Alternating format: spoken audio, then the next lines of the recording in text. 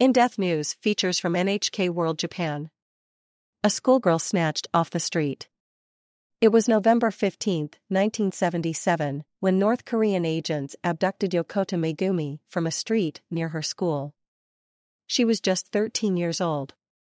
Yokota was on her way home from badminton practice at Uriai Junior High School in Niigata City. She was last seen leaving her friends at an intersection about 300 meters from the school's main gate. Search uncovers no clues. Police believed Yokota had fallen victim to a crime and launched a major search to find her.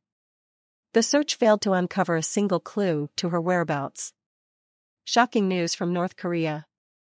2 decades after Yokota disappeared, her parents were informed that she was alive in North Korea. The Japanese government confirmed the information. Pyongyang claims Yokota is dead. During the groundbreaking Japan-North Korea summit in 2002, North Korea admitted it had abducted Yokota. Officials claimed she had subsequently taken her own life. Irregularities in supporting documents submitted to the Japanese government raised suspicion that Yokota was still alive. Bones that North Korea presented as her remains in 2004 were shown by DNA analysis to be from another person. Yokota has a daughter. It was revealed in 2002 that Yokota has a daughter named Kim Eun-jeong. A DNA test conducted in Japan confirmed that.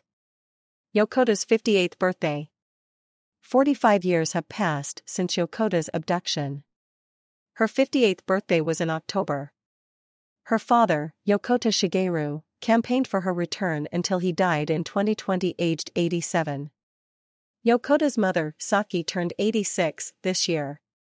While her husband died before a family reunion could take place, people in Japan hope that Yokota Saki's yearning to see her daughter once again might one day be fulfilled. Yufu Ayana. NHK World Correspondent.